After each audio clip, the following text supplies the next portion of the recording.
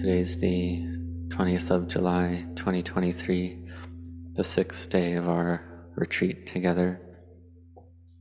Whether joining online or on site, I hope that these past days you've been able to taste the flavor of Dhamma to a sufficient degree, and that this would bring you joy and lightness in your mind. Because of all the flavors that are available in the world, all the good and delicious flavors, they don't last very long. They can't compete with the flavor of Dhamma. The flavor of Dhamma is the best of all flavors. And when we get the flavor of Dhamma, we feel this fullness and happiness in the heart from the teachings of the fully self-awakened Buddha. As the Buddha has well expounded the teachings already, he's taught correctly, he's taught rightly, pointed the way, he's shown the way to those who are lost. He's illuminated that which is dark, opened that which is closed, and turned upright that which was overturned.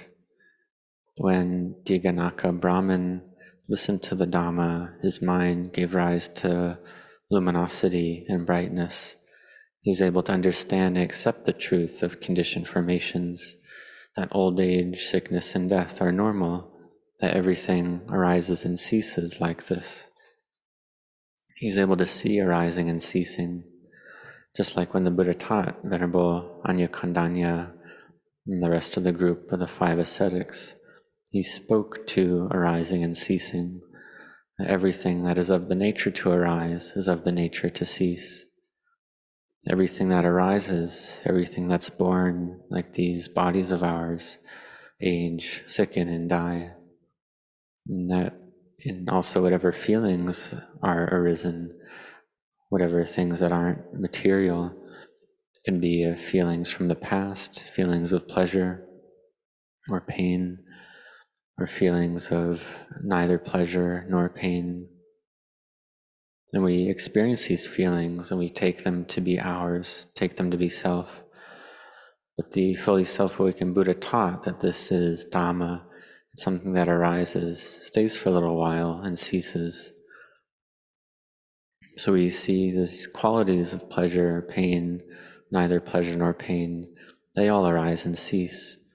In the past, they arose and they ceased, and there's nothing left of them whatsoever. There's no residue. And all pleasure, pain, and neither pleasure nor pain in the future will arise and cease. And all the pleasure, pain, and neutral feelings in the present arise and cease. So we see them arise and cease. We see that everything, whether material form or mental phenomena, that everything in the world, in the universe, arises and ceases. The sun arises and ceases. Everything in the solar system arises and ceases all the time. And this is everything in the universe, everything in the world. All trees, mountains, lakes, rivers, oceans, land, and so on. Everything is changing according to causes and conditions. This is on the outer level. And in our daily lives, this is something that we can't avoid experiencing. And it's important to know this arising and ceasing. But we experience it every day. We experience arising and ceasing, but we don't actually know it. Whatever arises, we see as self, as me and mine. We take birth to be self, growing up as a child into an adult to be self. Take aging to be self, illness to be self, death to be self, whether it's the death of one's own body or one's relatives, one's loved ones, or those that one doesn't love. When they die, we take it to be self. This is Sakaya Ditti, personality view. And Diganaka Brahman was able to accept this truth, to know that it's not self. And he praised the Dhamma of the Lord Buddha, that the Buddha, having taught, showed the way to one who was lost, was able to point the true way. This is something we can see on the outer level. As an example, a GPS. It's still possible to get lost when using a GPS device. One can go up a mountain or go in circles or go into a pond or a lake and get into accidents. So people get lost like this. So you can't believe a GPS too much. Or one can get lost on a path in the forest, lost to the point where one can't find one's way out of that forest. So this is being lost in our daily lives on the outer level. Then there's being lost in terms of our thoughts and views, lost in the cycle of birth and death, that which we are lost in already. And that ignorance, or that quality being lost, takes us to be born and dying, cycling in samsara, whether it's in the past or the present or the future, brings us through this cycle. And we're lost every single day like this in the cycle of birth and death. It's just the sense of self arising. It's all about the self. But the teachings of the Lord Buddha teach us that it's not like that in truth. In truth, it's all changing, it's all unstable, it's all unsatisfying and stressful, and none of it has an owner, it's all not self. But we have these kilesa, these coarse defilements in the mind. And so we still take it all to be self. We have feelings of pain or suffering, these vedana, and the mind and the sense impression get mixed together. They're not separate. We see them as one thing. We see it as my child, my grandchild, my relative. This is craving and attachment being diluted in wrong view. And so the Diganaka Brahmin praised the Buddha that he was one who pointed out the way to one who was lost, one who illuminates the darkness, opens that which is closed. And we look at something that's closed, we can't see what's inside of it. We don't know what's in there because wrong view is covering it over. When we understand things to be self, it's just like this. When it's opened up and we see what's in there. That's the arising of wisdom. That's the mind being open. Just like this body, we see, well, what is here in the body? Why is it self? When we open up the body, we see that it's not beautiful. Before we were lost in thinking it was beautiful, but we open it up, we take a look at what's inside, and we see that in truth it's not beautiful, not attractive. It's something that can't sustain itself, it can't last. It's of the nature to degrade and pass away. So why do we take it as self?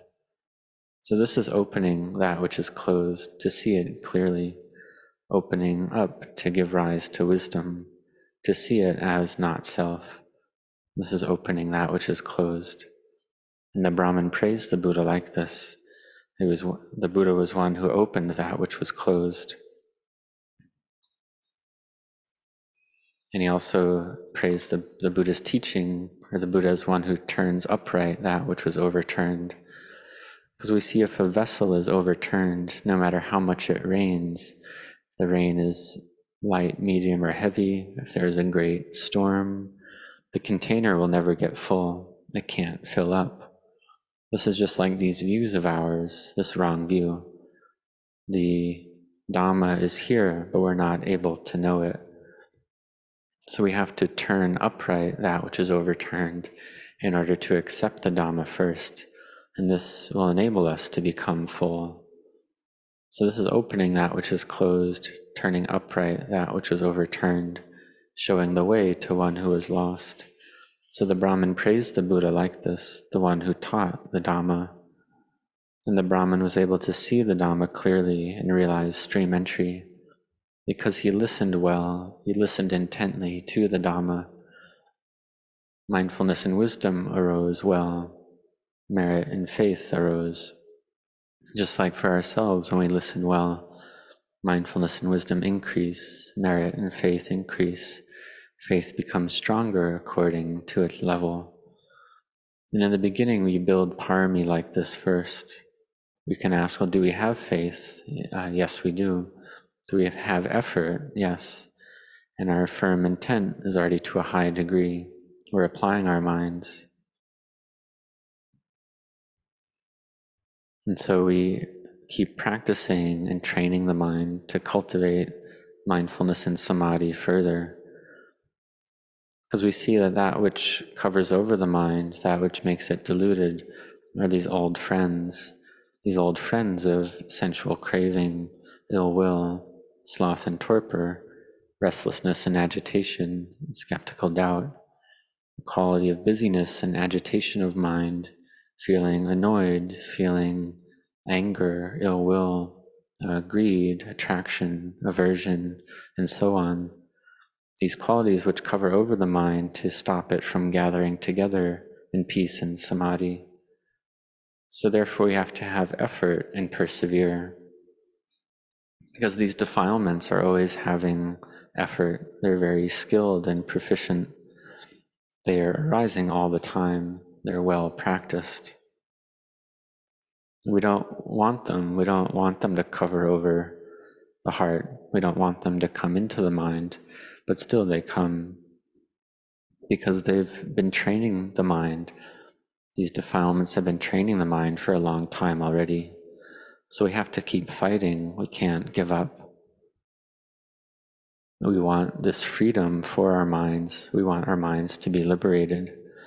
And this is possible. And this makes us all equals in terms of the Dhamma. Because in the world, the Dhamma is the same for all of us. But outside of that, in terms of worldly things, there's no equality to be found. There's no sameness to be found. In terms of the world, there has to be those in charge and those that are employees, or those that are following those in charge. And the various levels of status in the world, and those who are in charge and those who are following those in charge, this is dependent on merit and parami, spiritual virtue.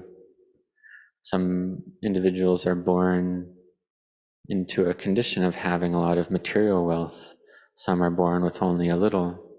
Some are born with a lot of mindfulness and wisdom. Some are born with only a little. And so these differences are normal. They happen according to causes and conditions, according to merit that's been built in the past. And the fully self-awakened Buddha built his spiritual virtues to completeness. He was completely ready in all those qualities.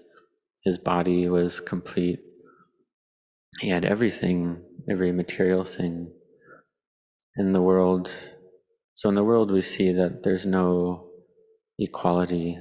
We seek out sameness or equality, and it isn't there. But to find equality, we can find it in terms of having view, because we're all equal in terms of having the same wrong view, of being lost in self. So therefore we have to cultivate knowing, cultivate clear knowing, in order to bring the mind to achieve victory over the defilements bit by bit, step by step. We practice to see the noble truth of suffering, of dukkha. Having seen it, we don't want it. We don't want suffering. We have these experiences of hunger. We want to sleep. We can't fall asleep. The mind feels agitated and troubled. And this is all because of clinging in the mind. It's not that outer conditions or outer experiences make us like that. It's these inner qualities that cause us to suffer, which is to say the defilements. The defilements are what make us suffer. It's not any outer thing, it's not anybody else that makes us suffer, because we see if we don't have defilement in the mind, no one is capable of making us suffer. So we see that these sense impressions, these moods arise, and we suffer with them because of the defilements. If there's no ignorance, no craving, no attachment, then no one is able to make us suffer. It's like a house that's well protected. The thieves won't be able to come steal from it. Or like a company that's well managed and well looked after, the employees can't steal from it.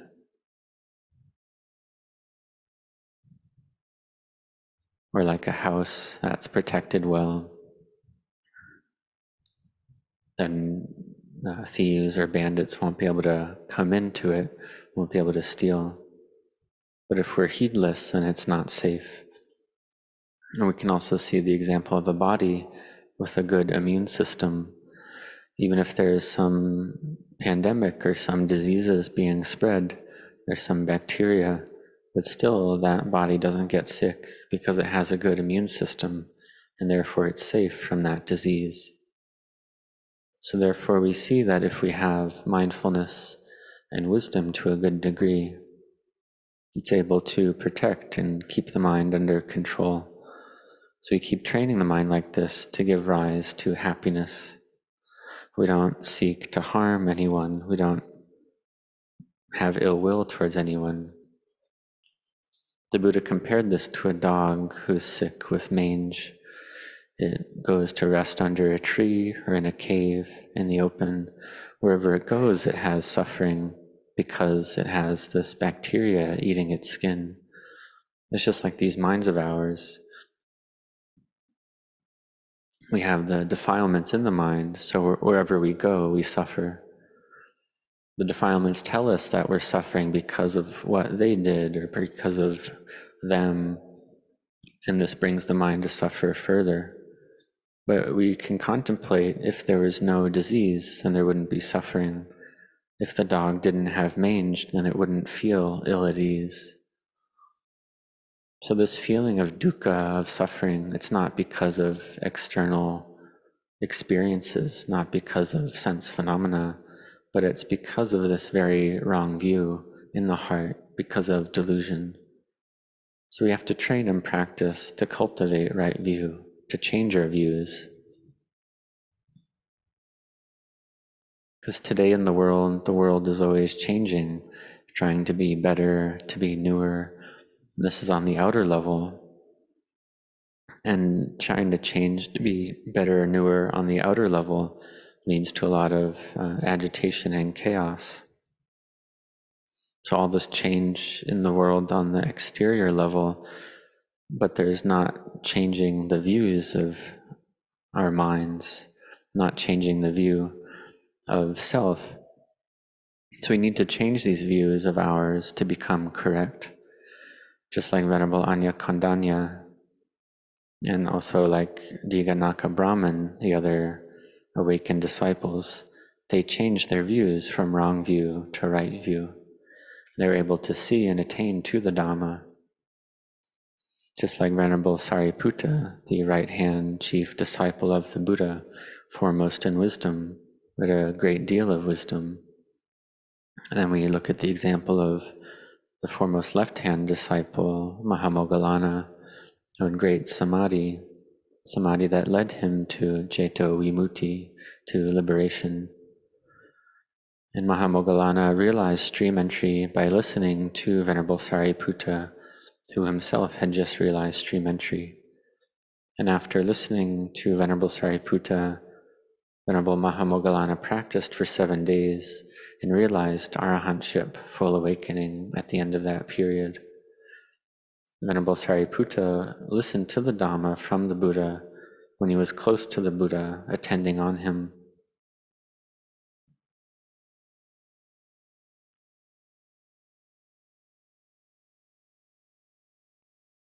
And so, at this point in time, Venerable Ananda had yet to come ordain, and so Venerable Sariputta was attending on the Buddha. And then the Buddha was giving a teaching to Diganaka Brahman, and Venerable Sariputta, listening to this teaching, was able to contemplate to the point of realizing arahantship. And he had great wisdom. For myself, my wisdom was very, very little, truly not very much. When I was with Venerable Ajahn Chah, Venerable Ajahn Chah was teaching the lay people, and the kilesas came to cover my mind. I really wanted to ask Ajahn Chah some personal questions, but I was already close to a wise being, and yet still my mind was thinking that I wanted to ask him about the Dhamma. But in truth, Luang Pu Cha, Venerable Ajahn Chah, was already teaching the Dhamma to the lady. He was already speaking the Dhamma. He was teaching the Dhamma of the Buddha. But for myself, I didn't follow the example of Venerable Sariputta. I wanted to ask Venerable Ajahn Chah again. I wanted to listen to Dhamma again to give rise to wisdom. But then I couldn't because Venerable Ajahn Chah had passed away into Nibbana already. So therefore I truly wasn't intelligent. I wasn't yet smart at this point because I couldn't ask my questions because Venerable Ajahn Chah had passed away to Nibbana. I wanted to ask these personal questions, but Venerable Ajahn Chah already had knowing. He was already teaching what we needed to hear in the Dhamma talks. And I would ask myself, well, why was I so unintelligent about this? I saw that I truly wasn't smart about this at all. So this is an example. So therefore we set our hearts on listening to the Dhamma.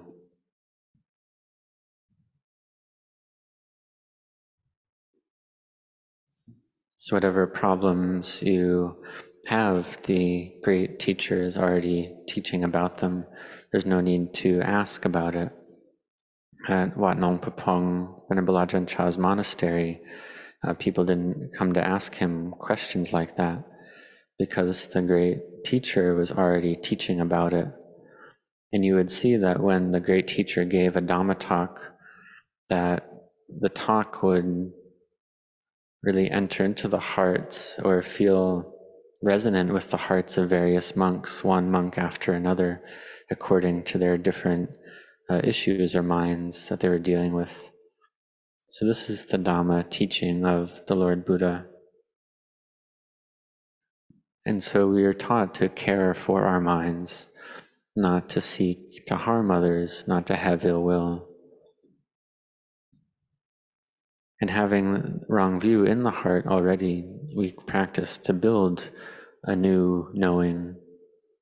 It's just like in the present day, we have computers with various computer programs, and these programs can do many things.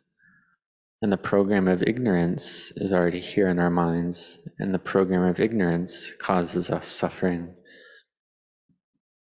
So therefore, we practice to create a new program, a program of clear knowing, to bring about mindfulness and wisdom, to be able to destroy the defilements.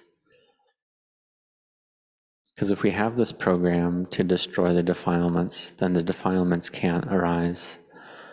It's just like darkness being dispelled by light. When the light arises, the darkness is dispelled. And we can ask, well, where does the darkness go? Is it gone? Well, it's the same as not having it there. When the light disappears, then the darkness arises again. So that's the nature of darkness. It doesn't go anywhere. But you can't find it when there's light. It can't, or darkness can't compete with the light. When it's light all the time, then you perceive no darkness. When the light disappears, then darkness arises again. It's just like for the mind, one practices to build knowing in the mind.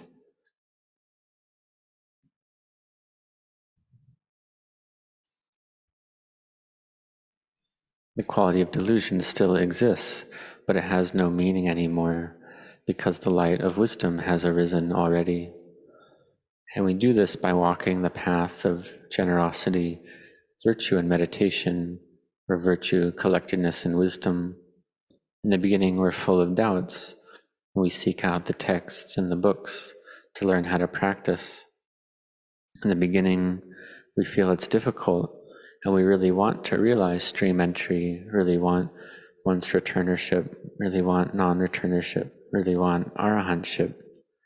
And if we really want this, then therefore we should walk the path walk the Noble Eightfold Path, to practice sitting meditation, walking meditation, to have effort in our practice, to set our heart on it, and to strive. In this way, we see that anything that arises, we teach the mind that it's unsure, it's impermanent. It's just like Venerable Ajahn Chah taught, that some individuals, they experience the mind becoming very bright, think that stream entry has arisen, but then Venerable Ajahn Chah taught to tell the mind that it's unsure, it's impermanent. When the mind feels very cool, it's very gathered in samadhi very well, one teaches it's unsure, it's impermanent. Or the mind feels empty, completely empty of defilement. And again, it's unsure, it's impermanent. Because we practice to not be anything, or that's what we practice for, to not be anything. Whatever arises, we practice not to cling to it. If knowing and knowledge arises, we don't cling to it. We keep practicing until we're completely full, completely satisfied.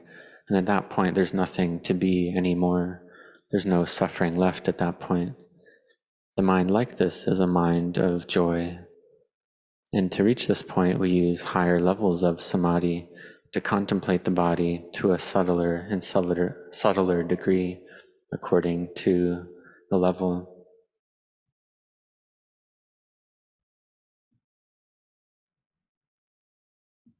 And we keep practicing, and we can look at the example of Venerable Sivali, whose parami was full and ready. When he was shaving his head to ordain, when the first lock of hair fell, he realized stream entry. He saw it as impermanent, as not self. Seeing like this, one contemplates the body with samadhi to separate out the body into the elements of earth, air, fire, and water, to see it as a bundle of conditioned things. This is a method to see clearly. And one can see, for instance, the skin flake off or the hair fall out. One sees, one contemplates, gives rise to knowing. And when this knowing and wisdom arises, it's the wisdom from bhavana, maya, panya. This is the mind that's bright, the mind that gathers together. Virtue and samadhi come together and is able to abandon defilement. This is a great miracle. It's amazing. It gives rise to great rapture and fullness in the heart. And sometimes it can go on for a whole year, or one's not able to do anything. It's like a tree that gives flower, or that gives rise to flowers blossoming. Then in the next year, no flowers come out at all. And when it's like that, then one is able to understand convention. For instance, in that state, one sees the sunrise, and in the past one understood that the sun rose in the east. But simultaneous with that memory or understanding of convention, wisdom arises and says, that's not the case, that's not true. The sun doesn't rise in the east and doesn't set in the west. The sun doesn't arise or cease at all. There's no me, there's no you, there's not anything. It's all empty. It's all Dhamma. The mind sees this. As conventions arise, then wisdom arises with them as a pair. And this happens all the time. And this can go on for one period. And but then after that, one has to cultivate parami even further to see again, to have wisdom on an even subtler level, to bring the mind to a subtler level, to understand the body on a more subtle level, to give rise to further, deeper levels of samadhi, until a point where one sees everything as Dhamma, that Dhamma is just Dhamma, that merit is Dhamma, demerit is Dhamma, There's no self to be found in any of it. Before one took demerit to be self, whenever demerit or unwholesome states arose, one took them as self and one suffered from that. When wholesome states arose and one felt at ease, but then unwholesome states arose and one suffered again. One didn't like them. One wanted them to end because of craving, because of wanting, and this just gave rise to further suffering. But then later with wisdom, one saw this whole process as normal, that unwholesome states arising is normal, wholesome states arising is normal. Everything that arises, it's all normal. And in this way, one does not suffer. It's just like the great teachers, Venerable Ajahn Chah went to England for the first time about 45 years ago. And when he went there, he saw that in comparison, Thailand was really not developed at all. And comparatively, England was very highly developed. But Venerable Ajahn Chah had wisdom in his mind, and he saw that truly there wasn't anything there, wasn't anything to it. Because wisdom was teaching him all the time. He said it was like the Dhamma was going with him, the Buddha went with him, and the Buddha was teaching him all the time. So he wasn't excited about it, wasn't agitated by it. Because Venerable Ajahn Chah had wisdom not to be lost in it. So he was above sense impressions and beyond, or above birth and beyond death, above cause, beyond effect. The mind with wisdom is like this. The mind with wisdom is above birth, beyond death, above pleasure, beyond pain, above cause, beyond effect, beyond the cycle of birth and death. So when it's like this, when it's above birth, beyond death, above pleasure, beyond pain, above cause, beyond effect, before we would see things just in terms of self, that all causes, everything was all self, that you were like this, I was like this, it's about me or it's about you, and wanting equality, but finding that the causes and conditions are never the same, are never equal. And this leads beings to fight or compete without end. And so we practice to have wholesome qualities, to have Dhamma as well in the mind, to practice and train in accordance with Dhamma, to bring the mind above birth and beyond death, above cause and beyond effect. And when it's like this, when it's above cause and beyond effect, then the mind is free. There's no suffering there. So we contemplate to learn the Dhamma, to study the Dhamma, to bring the mind to emptiness, to freedom.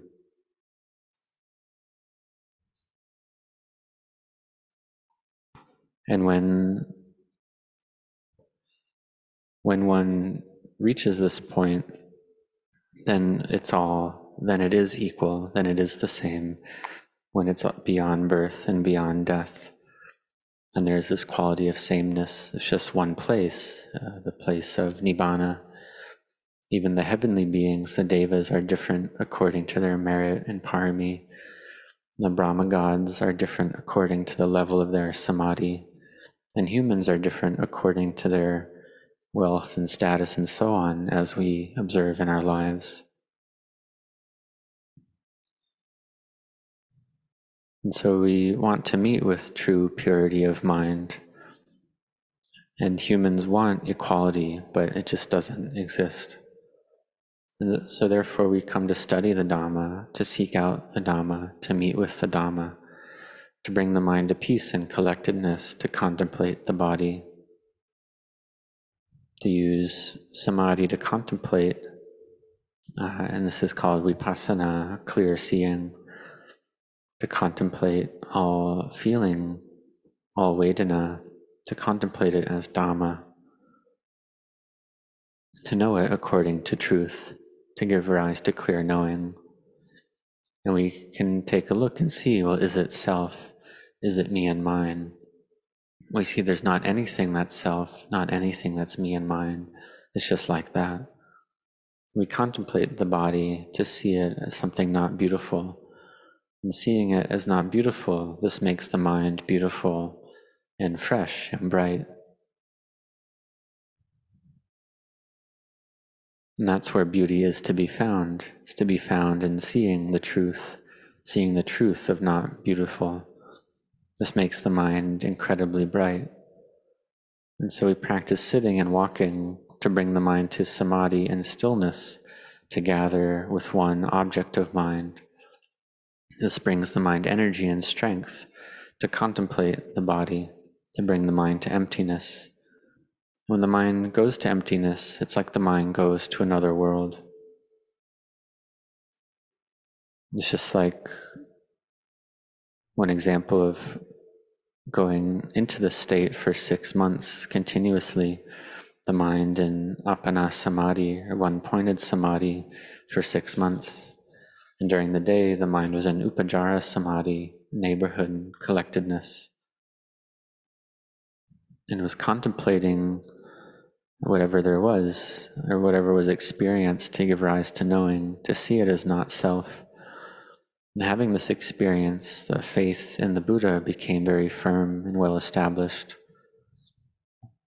And we take again the example of Venerable Siwali. He saw his hair fall 4 times. On the 4th time, he realized arahantship. From the first time, stream entry, to once returner, to non-returner, to arahant. And he was able to do this because he had built his parami already. And if we want to be like him, then we have to practice in this life a lot, not to look down on others, not to have ill will for others. Because we see that the Buddha is still here, the Dhamma is still here, and therefore may all of you cultivate a lot in this lifetime. May you be sincere and set your heart on the practice during this period of retreat to practice and train. So I, Anamodana, rejoice with all of you, very happy for all of you, and the Sangha here, very happy with all of you as well. We all rejoice, and very happy with all of you on this retreat. May you all prosper and succeed in your Dhamma practice. May you come to know and see the Dhamma. May you grow in blessings.